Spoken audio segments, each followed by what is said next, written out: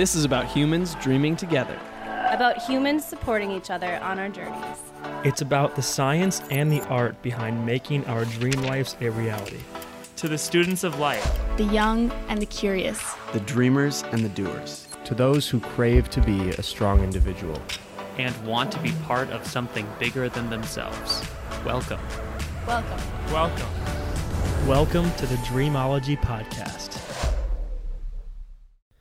Welcome to the Dreamology Podcast, everyone. Dreamology is the study of the art and the science behind making our dream lives a reality. And on this show, we are focused on giving you the mindset, tools, and strategies for making daily progress towards your dreams, no matter where you are in your journey. My name is Tim Bishop. I am the co-founder of the Dreamers Initiative, a student of life, and a life conversation junkie who is on a mission to identify how to truly live the dream life and help you do the same. The guests on this show include best-selling authors, neuroscientists, entrepreneurs, and just dream chasers out in the world who share their knowledge, greatest stories, and life lessons with us. And before we dig in, I want to mention this podcast is brought to us by the Dreamers Initiative, a personal development community for helping Gen Z and millennials awaken their dream life and make them a reality. We believe humans are stronger together and that together we can accomplish anything. Let's get started on today's episode. Today's guest is the best-selling author of Screw Being Shy, the host of the Top 100 global podcast Humans 2.0, a TEDx speaker, a researcher, an entrepreneur, and really everything, all the above. Incredible human being, Mark Metry. Mark was 15 years old when he first started his entrepreneurial journey, but his life truly changed at the age of 18 when he was on the verge of suicide, and he committed his life to transformation and growth. And now, just at the age of 22 years old, he runs multiple successful businesses, the podcast, like I said, and he's working on many, many other things. And so I'm so excited to have Mark on the show today to talk a lot about the biochemistry of the body, talk about the relationship between pain, purpose, and pleasure, and really talk about all things in regards to mental health, brain health, and how we can optimize that to truly live an amazing experience. So with that being said, please enjoy this conversation with Mark Metry. Dude, how you doing today? Thanks for coming on. Bro, I'm literally like having an out-of-body experience right now because it's Friday and I get to sit in my house and I just get to do what I do for a living. Like today I woke up, just kind of like existed, did some things, kind of hustled early in the morning, had breakfast with my family, had a TEDx meeting, and then now I'm doing a ton of these podcasts. And I'm literally just talking about my life. It's a dream, bro. and just what I've learned and just what I love talking about. Yeah. And it's literally awesome, man. So I'm just so grateful to be in this position. Dude, right on, man. I'm grateful that you're here, man. I feel the same every day. These are the best parts of my day. So let's get cooking, man. We'll get right into it.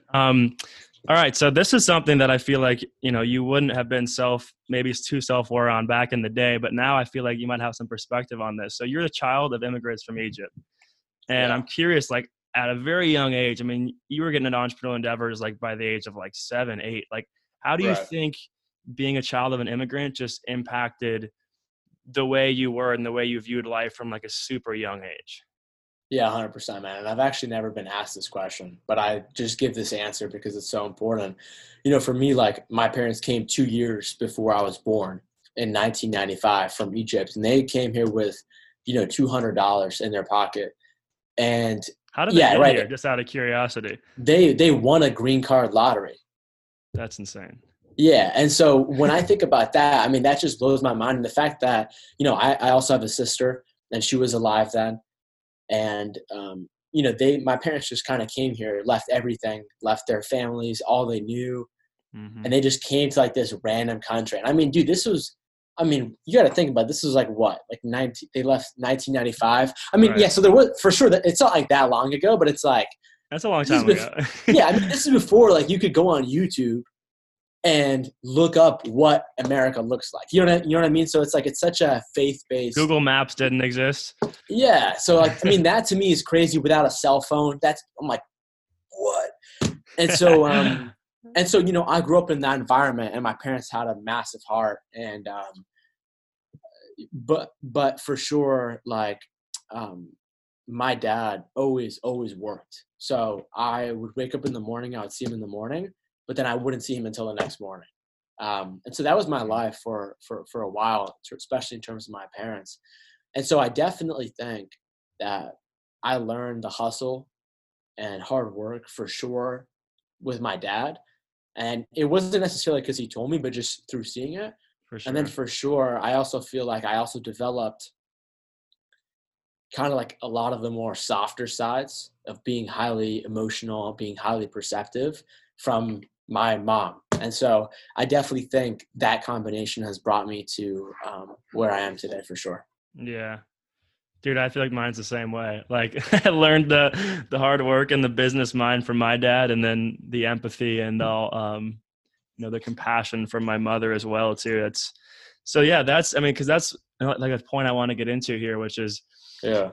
you know, there's been in my life, I've had a lot of people, and like, I've had my own battles with mental health and anxieties, and that mostly came in the last couple of years out of just the uncertainty of what is life, and I started to open myself up to some things. But, you know, I've had some really close people in my life who have like missed years of school, and I, you know, went on mission trips when I was younger, and I felt like I just grew this deep empathy for people. And I'm, you know, I know you had this experience for a lot of your life where you know, were struggling with mental health issues, and you can dive into it, and even autoimmune diseases and different things like that. But, you know, for people who haven't gone through that, or people who have gone through that, can you just explain to me like what that felt like what a day-to-day like feelings were like in your brain, and how, you know, how is that different from now, like how you have an outlook on the world?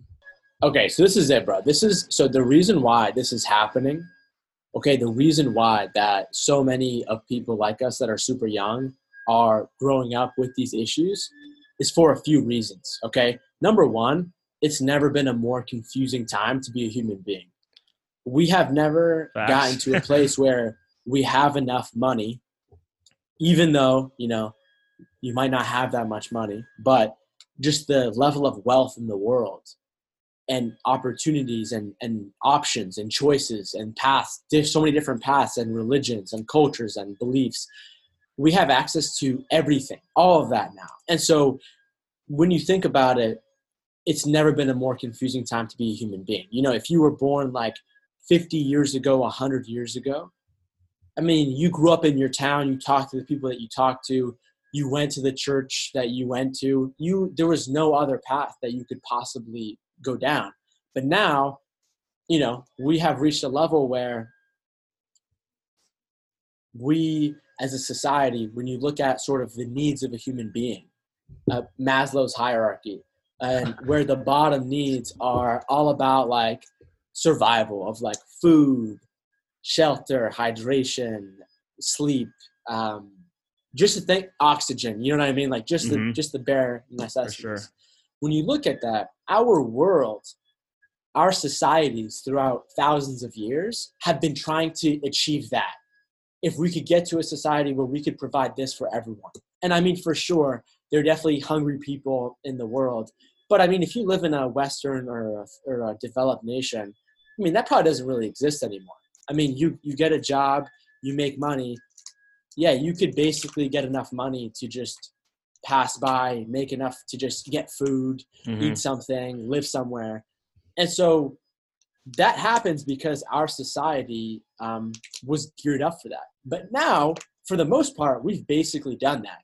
And what are the other needs? They're much more not complicated, but they're much more human things like our relationships, self-esteem, you know, how we think about ourselves in the world, our mindset, our beliefs, all these different kinds of things. And so our world was not created to help people achieve this. It's created to help people achieve this. And so all of our schools, most of our organizations, most of the structures in our society are not helping people with this problem. And so you get an 18, 19, 20, 21, 22-year-old guy or girl, and now we're like, wait, what the hell is happening? We have so many access to options. We have more things to do. Like, dude, if you and I were alive, like, not that long ago, like 50 years ago, we would all be sent to the army, to the military, the mandatory draft. And a lot of countries, for example, Egypt, they actually still have that mandatory conscription. When you graduate high school, you have to go into the military. And so, that's what we would be doing with our lives. And the matter of the fact is there are much worse problems out there than, as much as it says, anxiety and depression, than when your entire country is at war and people are killing each other and other planes are dropping bombs and stuff. And so just, the reason why this is happening now is just because our world is in a completely different place. Human life used to be not valued. We think that in World War II, governments were dropping bombs on civilian cities.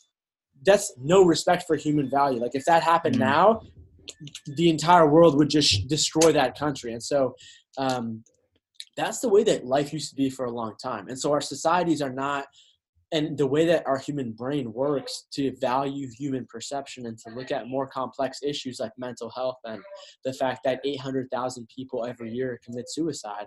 Our society was just not geared up for that. For sure. So for sure. That's the way that I kind of think about this. And, really, man, the way that I felt was about 9, 10 years old. I remember moving to a different area, out of Boston, out of the city, and into the more suburb, super small town, like 5,000 people. The thing about that place was there was no diversity there whatsoever. And so basically it was me and maybe a couple other families in that entire town and that entire school that didn't look like everyone else, that weren't Caucasian, that weren't white. And so, and also, at this time, basically, the world was just kind of recovering from, a post 9/11 environment. And so, the Middle Eastern brand, and perception definitely declined. And, for sure, I remember just seeing and enduring a ton of racism. People call me like a sand nigger, like we're gonna kill you, you're a terrorist, you're gonna kill everyone, just like a ton of things, bullying, and also at that same time, like you said, developing kind of like those autoimmune health disorders that really place boundaries around my energy, really just put me in this environment, this mindset where my default mode just like began to think like, people were just like out to get me. I started to live on like a very low level of just like every classroom or every environment I was in. It was always just like, that had other people.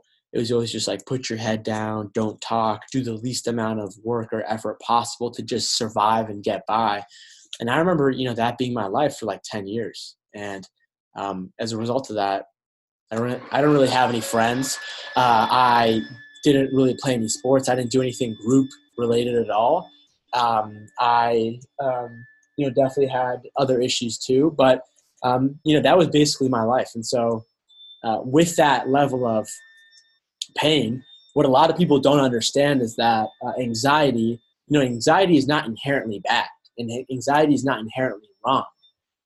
Anxiety is an emotion. I don't think emotions are inherently good or bad, but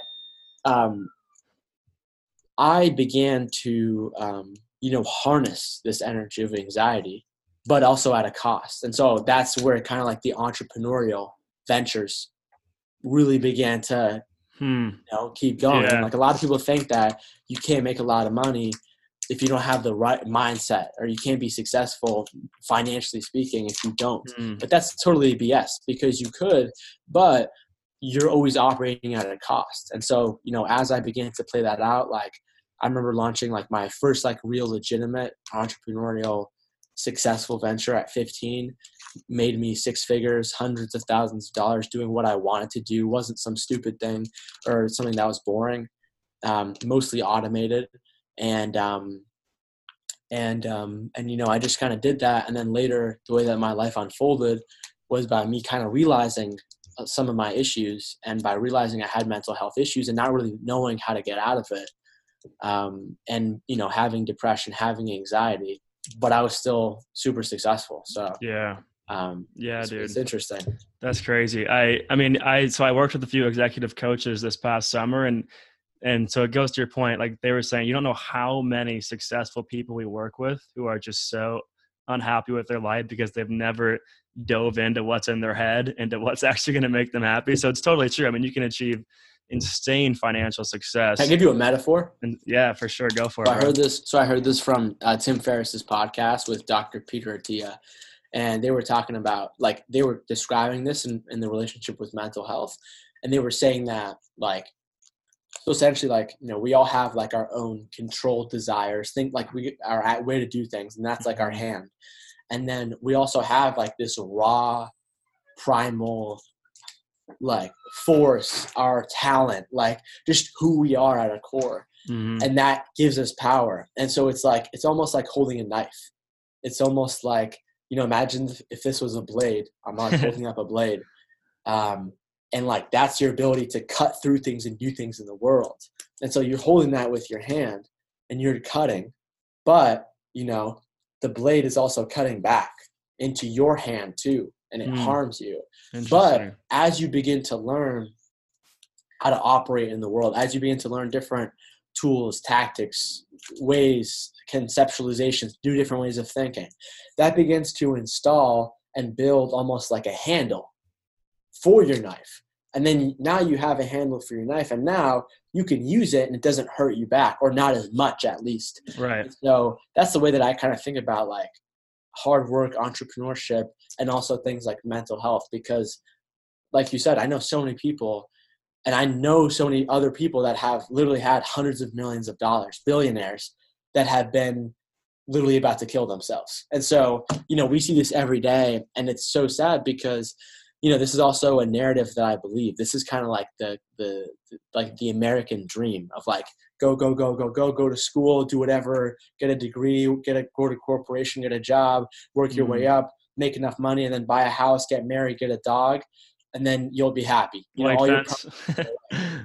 Just not the way. And so I think at a fundamental level, our societies are just not engineered to work with our modern lifestyle. And as somebody that has really studied anxiety, and I think you mentioned I have a book coming out called Screw Being Shy, Learn How to Manage Social Anxiety and Be Yourself in Front of Anyone.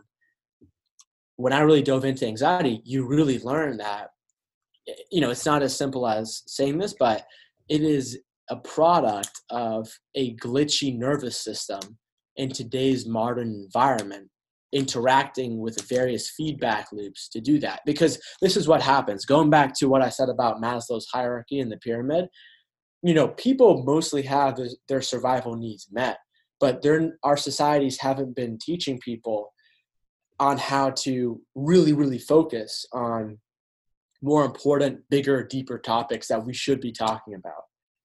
And so what begins to happen is people get this, but now they're like I said, what the hell do I do now with my life? And so people begin to ask themselves bigger questions, but they might be in stress. They might be in discomfort. And so what begins to happen is they begin to try to lean on a coping mechanism. Mm-hmm. And so also at the same time, in our world today, in this modern world, we are also in the land of so much fortune and so much opportunity and so much options. And so you could literally buy anything you want to. You could get anything you want to. You could literally, open your phone and have access to literally millions of videos of like HD pornography, of things that you would probably never see. You could buy whatever you want. You could order whatever kind of food delivery that can come to you at your house. And so you could order whatever drugs you want. You can get whatever alcohol you want. You could literally escape into Netflix and have unlimited things to watch. You could never finish whatever's on Netflix for your entire existence. Virtual reality, bro. You could even go virtual reality. Bro, dude, I thought I had my VR headset over here, but yeah, 100%. And so you combine those two factors, and it's just like, yeah, you're going to get a lot of people who are anxious, depressed, facing a lot of these issues for sure. Dude, it's insane because I just had a feeling we can have similar views on this, because that's like exactly how I view it. I'm like, view it as there's two parts to the picture here. It's like for the last, 100 or so years, the goal has been to fill the bottom of Maslow's hierarchy of needs. Like that's been exactly how you said it. Like, and that's why like older generations will tell younger generations, like, you just be grateful you have a job, because like that's even how their minds think, which is just like, be grateful for and I am like the biggest supporter of gratitude. Like, yes, I agree that we should be grateful for everything that we have and the base. But the point where it gets tough, and exactly like I view the same way, where like the social anxiety hits in, is the top of the pyramid is self-actualization. And I feel like at the end of the day, like, and we'll get into this too, because I know you're all about like pursue like self-awareness and like figuring out who your authentic self is. But like that's the part where it's like, okay, I have the base. Now I got to figure out like, here's all these options. Like, who am I? Who are these things? And it's so much easier to, like, just like you said, have a short term, like, okay, I'm going to get this job because it makes me feel secure for now, or I'm going to drink and do this and do that and do that. And none of these things are like, the people doing this aren't bad. I go out sometimes, I do these things. Like, it's not like you're an evil human being, but just understanding like what's happening. You're trying to avoid that bigger question. And over time, like, it's never going to go away. It's never going to go away. You're like, you're always going to want to like solve that. So that's literally exactly how I view like why the amount of options, and then the fear of having to dive inward and like figuring that out. I think that, well, I'm curious what you think about that. Like, do you think people are afraid to dive into this? Because it sounds like on a face level, you have to like give up things to dive in personally, but I feel like you get so much out of life by diving into that journey. But do you think it's fear, or do you think it's just like how people are wired so they don't step out of it? Or like, why do you think people don't dive into, like, some people do, but don't dive into like the journey of kind of self-awareness, personal development type thing? So I think that, I talk about this in my book, and I don't think it depends for sure, but I don't think any tool or thing is inherently bad. For sure. I think it's a lot about the user and how the user uses that tool, or if maybe the tool begins to use the user.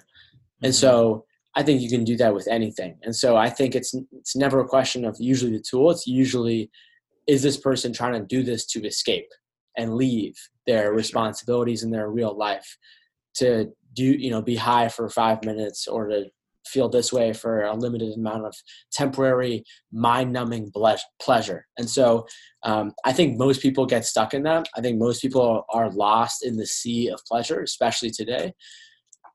Because the craziest thing is that, for me, like, I had a transformation in my life when I was 18 years old. That's where I really began to look at life differently in terms of a lot of these deeper self-actualization things. And I think a big reason why was because I was in access to the pain.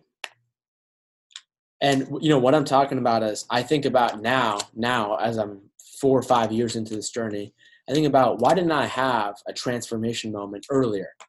Why didn't I transform earlier? And I think a big part of it was, when I did transform, I was in so much pain. I was suicidal at one point. I was super depressed, like I was telling you about. And I was in access to that pain. But when I look at my life previously, I was always trying to escape that pain. And I didn't necessarily think about it. I wasn't conscious of my behavioral patterns. So I remember, when I was in high school, I remember every day when I got out of school, I remember I would go to whatever, like the local fast food, junk food drive-through, and I would drive through, and I would just get like whatever. I'd get like whatever, hamburgers, chicken sandwiches, cookies, brownies, whatever. And I do that every single day. And looking back at it, I realized like the reason why I was doing that was because I was super anxious and I was super stressed out after school, mostly because I had social anxiety. that I just wanted to relieve some of that stress and pain. And so I just went to food. And then this is what happened. So I'm in a level of pain, and now I am comforted by this numbing pleasure. And so what begins to happen is, you can get by in your life with just pleasure. It's a very low level of existence. You're going to be a very low vibrational being, but you can get by in life just trying to abuse yourself, just trying to push like the pleasure button again and again and again, whether that again is through a variety of different ways, through, being addicted to food, junk food, sex, Netflix, drugs, alcohol. You could do that, and sometimes some people hit their limit. They either OD or they become super obese, or they suffer from some other way and have to heal from that medically sometimes, or they break and they die. And, like I said, 800,000 people commit suicide every year. And so I think a lot of people are stuck in like this, like back to Maslow's hierarchy, they're stuck at the bottom. They're stuck in like this gray cloud of just numbing their mind with pleasure, the lowest form of happiness and satisfaction. And so I think most people are stuck in that. And then I think, if you can have access to that pain, this is what I realized, man. So, a big reason why I think we have pain in general is because we've been neglecting something for a long time that we've known about ourselves. And I think the truth is so important in life. There's a section in my book called Truth is the Chiropractor of the Mind. And the way to think about truth is like, just like the same way that our skeletal system, our bones, they hold us up. They make sure that like we're working and holding ourselves up. That's the way that life works, but truth is the skeletal system. And so a lot of times, if we've been trying to escape that truth, not trying to get it to admit to ourselves, it can be super painful. And so when that pain does arise, we use these different coping mechanisms that, until we learn how, are usually unhealthy and not healthy coping mechanisms. And what happens is we don't reach enough pain to get ourselves to actually move and to be motivated and to get out. And so we're always in like, you're in pain, numb yourself. You don't feel that much pain, then that pain rises again, numb yourself with whatever. Substance, an emotion, feeling angry, trying to beat up someone. Like there's a variety of ways that we are addicted to doing these kinds of things. And so that's what I think stops most people. Yeah. And then also, dude, that's incredible. Yeah. Keep going. I have to say one thing. Yeah. So going. I think the other side of this, and I don't think these are separated. I think that these are very much connected.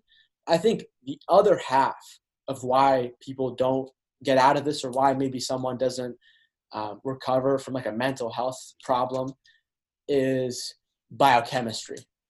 And I think that, when you look at it, like going back to talking about the modern world, we're so disconnected from nature. We are so, like right now, you and I are sitting inside of these boxes that we've created that separate us from the world. The wind, the cold, the snow, it don't matter. Right. Yeah. And so that's awesome. Right. And we have the heat on, we have lights on, doesn't matter if it's night or dark. And so we've separated ourselves so much from the environment, but our brain has been working with nature and with the environment on a feedback loop for literally thousands of years. Yeah. And so all of a sudden, like literally pretty soon over, like, the Industrial Revolution and past that, we've just started to live this way as humans. And so I think because of that, the biochemical signatures and markers that direct us through life in our brain are off. They are not connected anymore. They are not coherent with each other. Like a common example of this is, back then we used to walk around, we used to move all the time. That's the way that we existed. But now, like, I'm sitting down looking at this moving picture that has your face on it. and as a result of that, that's increased human productivity beyond measure. Like we're doing insane things now. That's great. But also, we used to walk around all the time. And so exercise, everyone knows it's good for you. But then again, a lot of us will like wake up in the morning, go to the gym for like an hour, and then just come back and sit down all day and not move.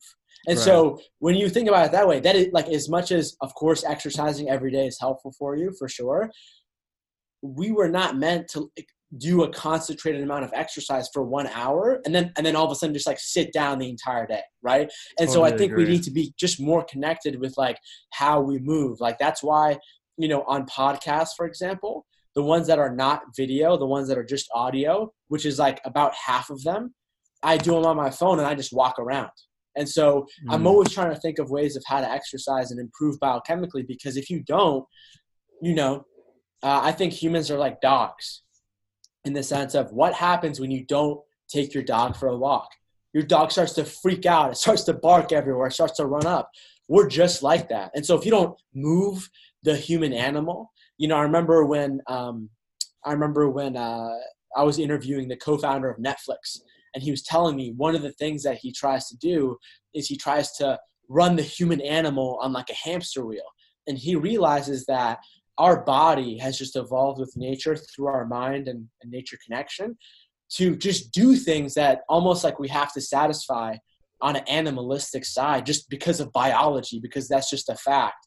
So I'm talking about movement. I'm talking about how you sleep. I'm talking about probably the biggest one is what you eat, your food, and how that interacts with your body. And so I think half of the equation is kind of what we just talked about in terms of, you know, not understanding mindset, numbing yourself. And then I think a lot of the times they're very much correlated. And then I think the other half of the equation is your biochemistry. Yeah. And so I think that's what stops that from. Dude, those are super insightful answers, things that I've thought about but never pieced together like that. And I love how you talked about that because totally, dude, yeah, I freaking love it, dude. I totally agree. Like, I think that we're about as far from possible as how humans were made to live.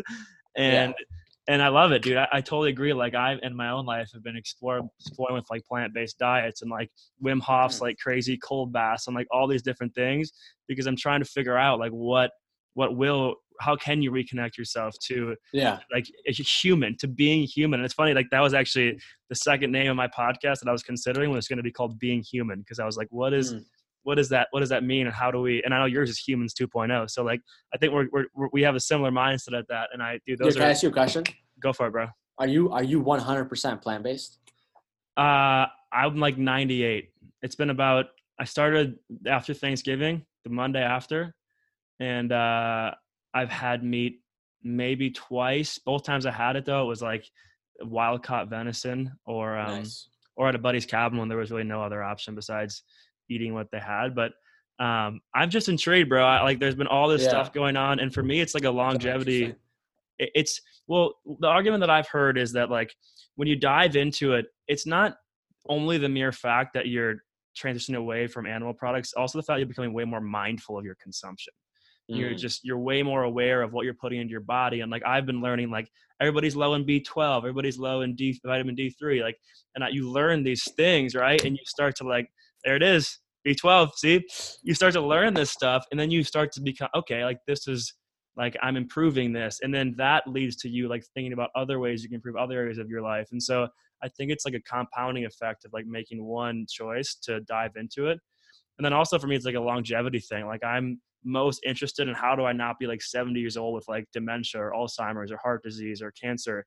And like, again, there's no like 100% certainty that animal products cause these things, but there's like a reasonable argument that it does. And so I'm like, you know what, let's explore. Let's see, maybe in 10 years, evidence comes out the other way. Or maybe in 10 years, evidence comes out saying like, yo, keep staying away. So yeah, dude, I've been doing it for about 80 days now, maybe. Yeah, actually almost like 90 days. That's awesome. Yeah. I mean, it's always great to experiment. And, you know, the reason why I ask is because, you know, my personal belief and, you know, like you kind of said of what study proves what, you know, my personal belief is this. I think that, you know, you could be ripped on a plant-based diet for sure. I mean, there's no question in terms of like that whole protein thing and all this stuff. Yeah. But I also think that the data is heavily skewed in terms of just factoring like how do you define one person in one group in terms of For sure. So you know what I mean? And so it's like, sure. So people will say that like, if you eat animals, this will happen to you. You'll get heart disease because of this. But then when you look at the data, it's like, this is just the standard American diet. This is someone eating like hamburgers and hot dogs, McDonald's and processed meats and different things that we know we should not be eating. So for me, like when it relates back to this book, I talk about it and it's like this. My opinion is, from a mental health standpoint, I would now recommend going on a 100% plant-based diet. And the reason is because when you actually look at the science, like there was a study done in France that took a sample size of 130,000 people and actually monitored their diets. And they found that in the different groups they tested, and one of them was kind of like a kind of a paleo, which was vegetables, fruits, just a ton of natural things. Yeah. And then also eating fish, some kind, like different things like eggs, some kinds of like sustainably raised red meats and things that. For sure. And then they took other groups like vegetarians, and they took vegans, and then they took plant-based. Yeah. And they showed that people who did not eat any animal products had a potential increase in mental health problems. And so when you look at it, you know, I think that similar to like the environment and similar to nature and how our brains made these connections. I mean, for sure, are there some people in the world that should be on a 100% plant-based diet? Maybe. Are there people that should not be on a plant-based diet because we know that nature has kind of just connected these different things for our brain? So, you know, I think that if you can get, like you said, like a sustainably raised grass-fed through a legitimate farm that regenerates over time and knows how to use the ecosystem, that is the best case scenario in my opinion. For sure. You know, like those things are great. Like those foods are just chocked with a ton of micronutrients and fats that I think make some animal products and some animal fats unique. However, at the same time, it's we also know that there's a ton of studies that prove if you eat a ton of protein, for example, you do have an increased chance at dying early. And so if you're, you know, maybe I think for sure we should maybe go away from the idea that you should be eating like, you know, kind of like a Freddie Flintstone, like massive hunk of meat with like a carrot and like one little potato. One lettuce on top. Yeah, exactly. So I definitely agree in terms of that. But I definitely think that for me, in terms of, you know, I wrote this book, a ton of it was based on science. A lot of it's on biochemistry. A lot of it's on food. Yeah. I definitely vouch for some animal products that are sustainably raised too. Cool. Because it's also like this, like when I also look at other problems like the environment, for example, there's a massive issue when it comes to, you know, us, you know, slaughtering, you know, hundreds of millions of really poorly treated animals in factories and little boxes every single day. And that literally destroys the environment. And it also makes people sick.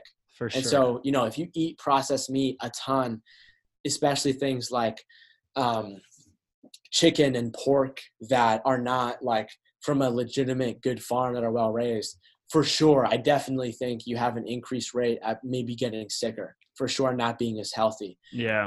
And then also at the same time, when you just look at like the carbon footprint,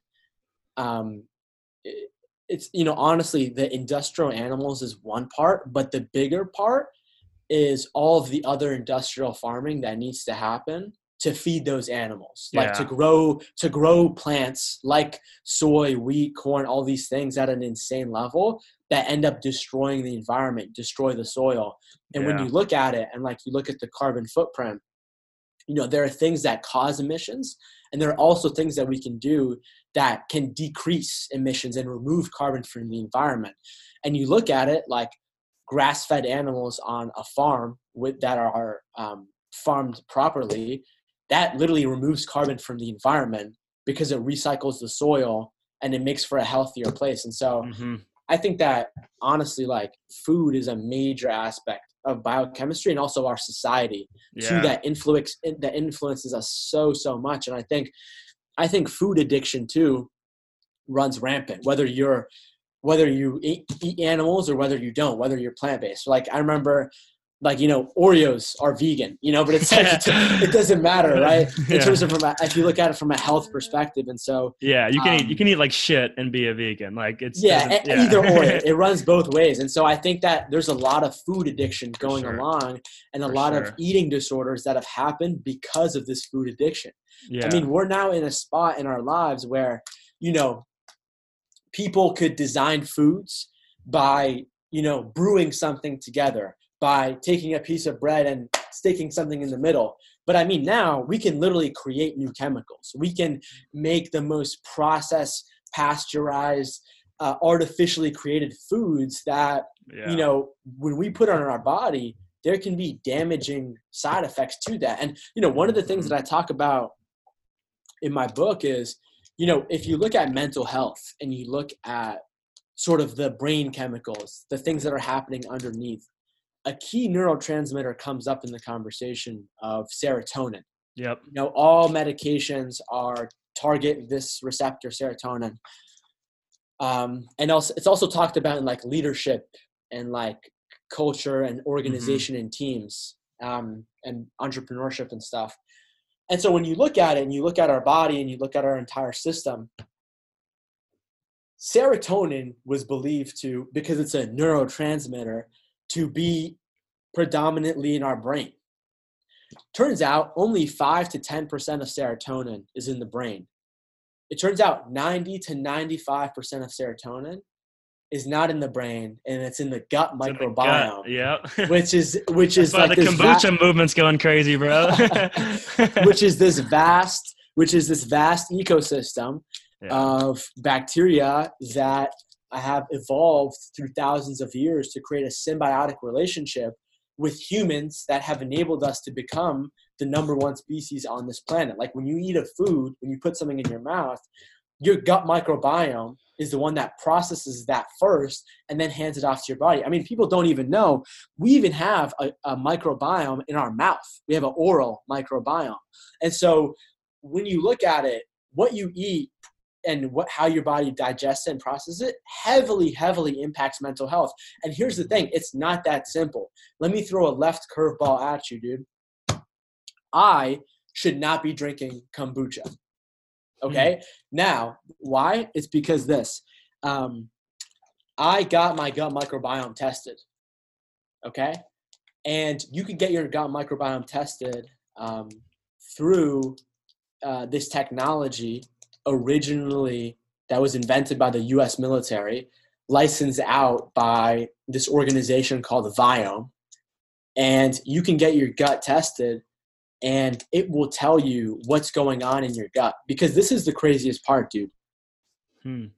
Going back to what I told you about when I was suicidal and when I was super depressed, the section in my book where I talk about that is called First My Gut Broke and Then My Brain Broke. So when I gained a ton of weight, I was over 200 pounds because I was eating a ton of this crappy food, more than I ever have in my life. And I was also stressed out too.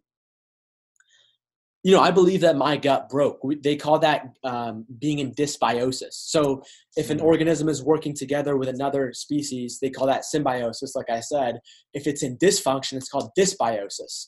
And so I believe my gut was in dysbiosis, which led me to having really negative mental health issues. I mean, I've never been suicidal previously up to that point.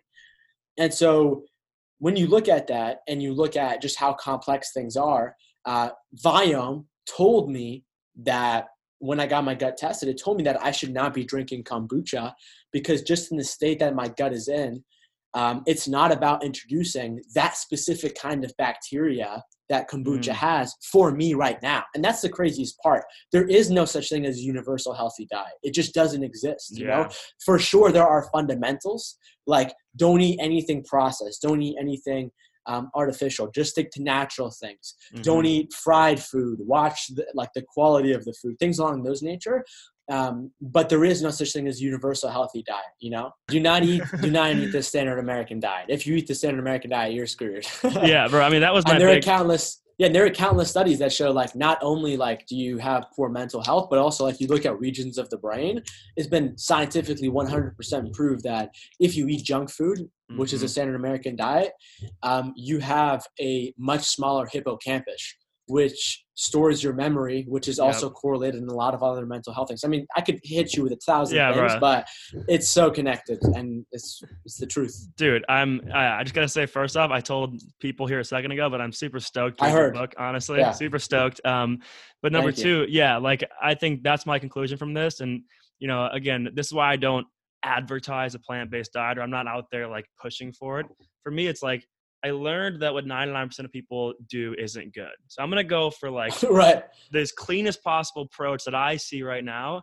And then from conversations like this and more information I get and books I read, then work my way towards what I think is the best for me. And I think that's another point you hit it is like, for sure, whole foods diet, natural foods, but then figure out what works best for your body. You can do DNA tests. You can do gut biome tests, all this shit.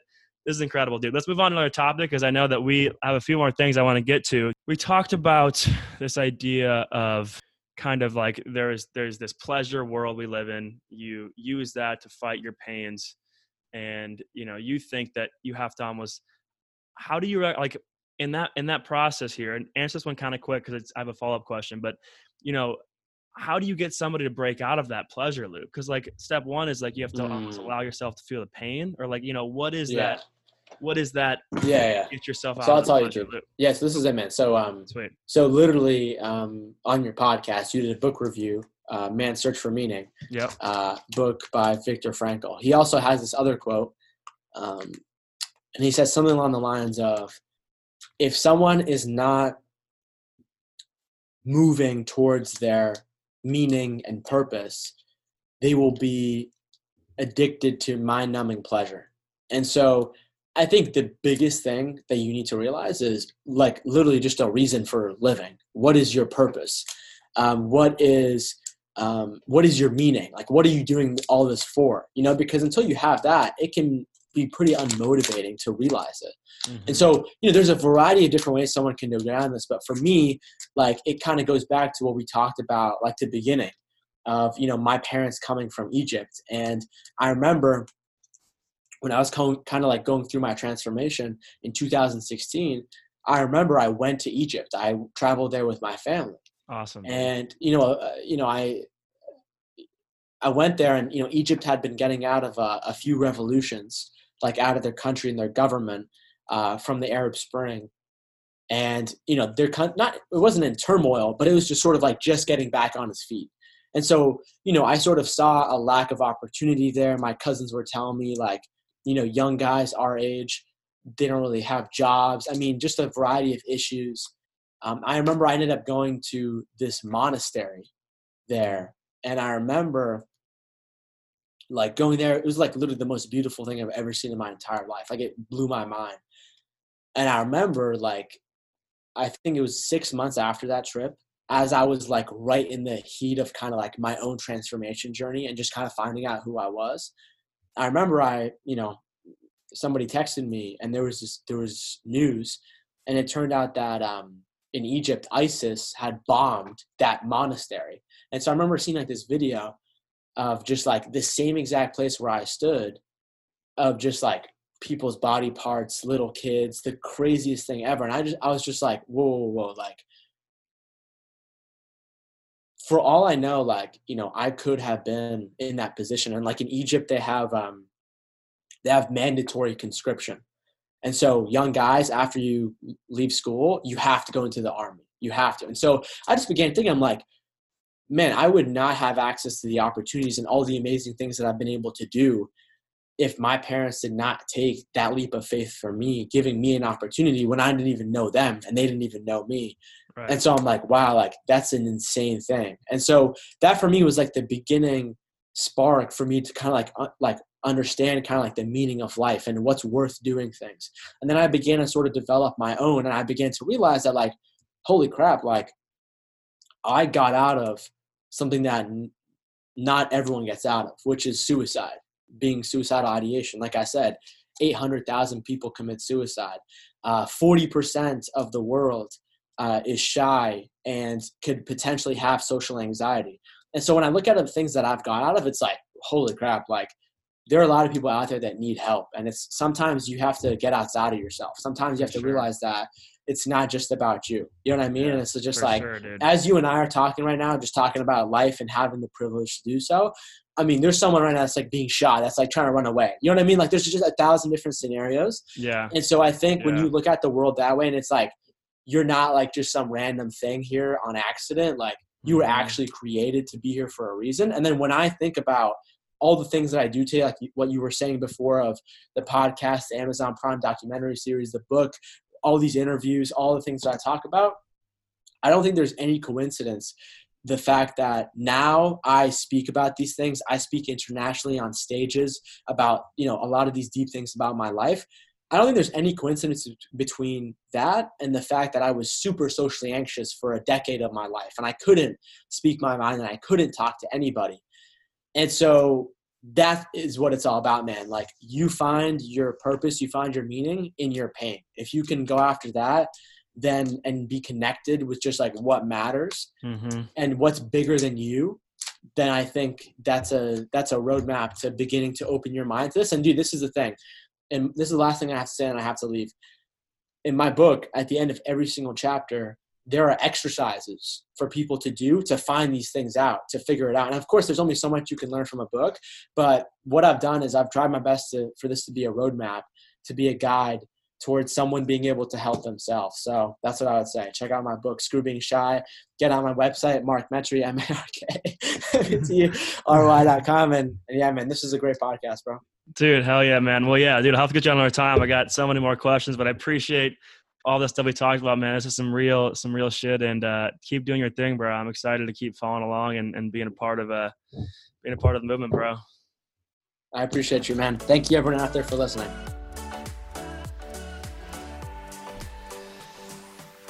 Thanks again, everyone, for listening to this interview with Mark Metry. It was one of the most enjoyable interviews I've had to date, sitting down and talking with another fellow young entrepreneur and growth-minded individual who has an amazing story and really has a lot to share with the world. And so if you want to follow Mark and his journey, he shares content daily on all social platforms. Check him out, whatever one you are on, or check out his podcast, Humans 2.0. And lastly, feel free to grab a copy of his book, Screw Being Shy. I put the link to that book in the show notes, so you can easily grab a copy if you want. After 2 days listed on Amazon, it was already a bestseller, so definitely check it out. I purchased a copy myself and plan on reading it soon. And finally, a call to action that I have from this interview with Mark is for people to sit down and really reevaluate their diet. Given the fact that 90 to 95% of the serotonin is created in our microbiome, this means that the saying, "we are what we eat," is truly correct. And so it's time to start going towards a whole foods diet. Eliminate the processed foods, eliminate the bullshit, eliminate your standard American diet, and you will truly start to feel better. You will move better. You will live better. And that's my call to action for people. It's not an easy thing to do, but sit down and truly think about how the food you are putting in your body is impacting your well-being and impacting your dreams. And so we learned a lot here today about what we can do to make our dreams a reality. And now we just have to go out and do it. I'll see you next time.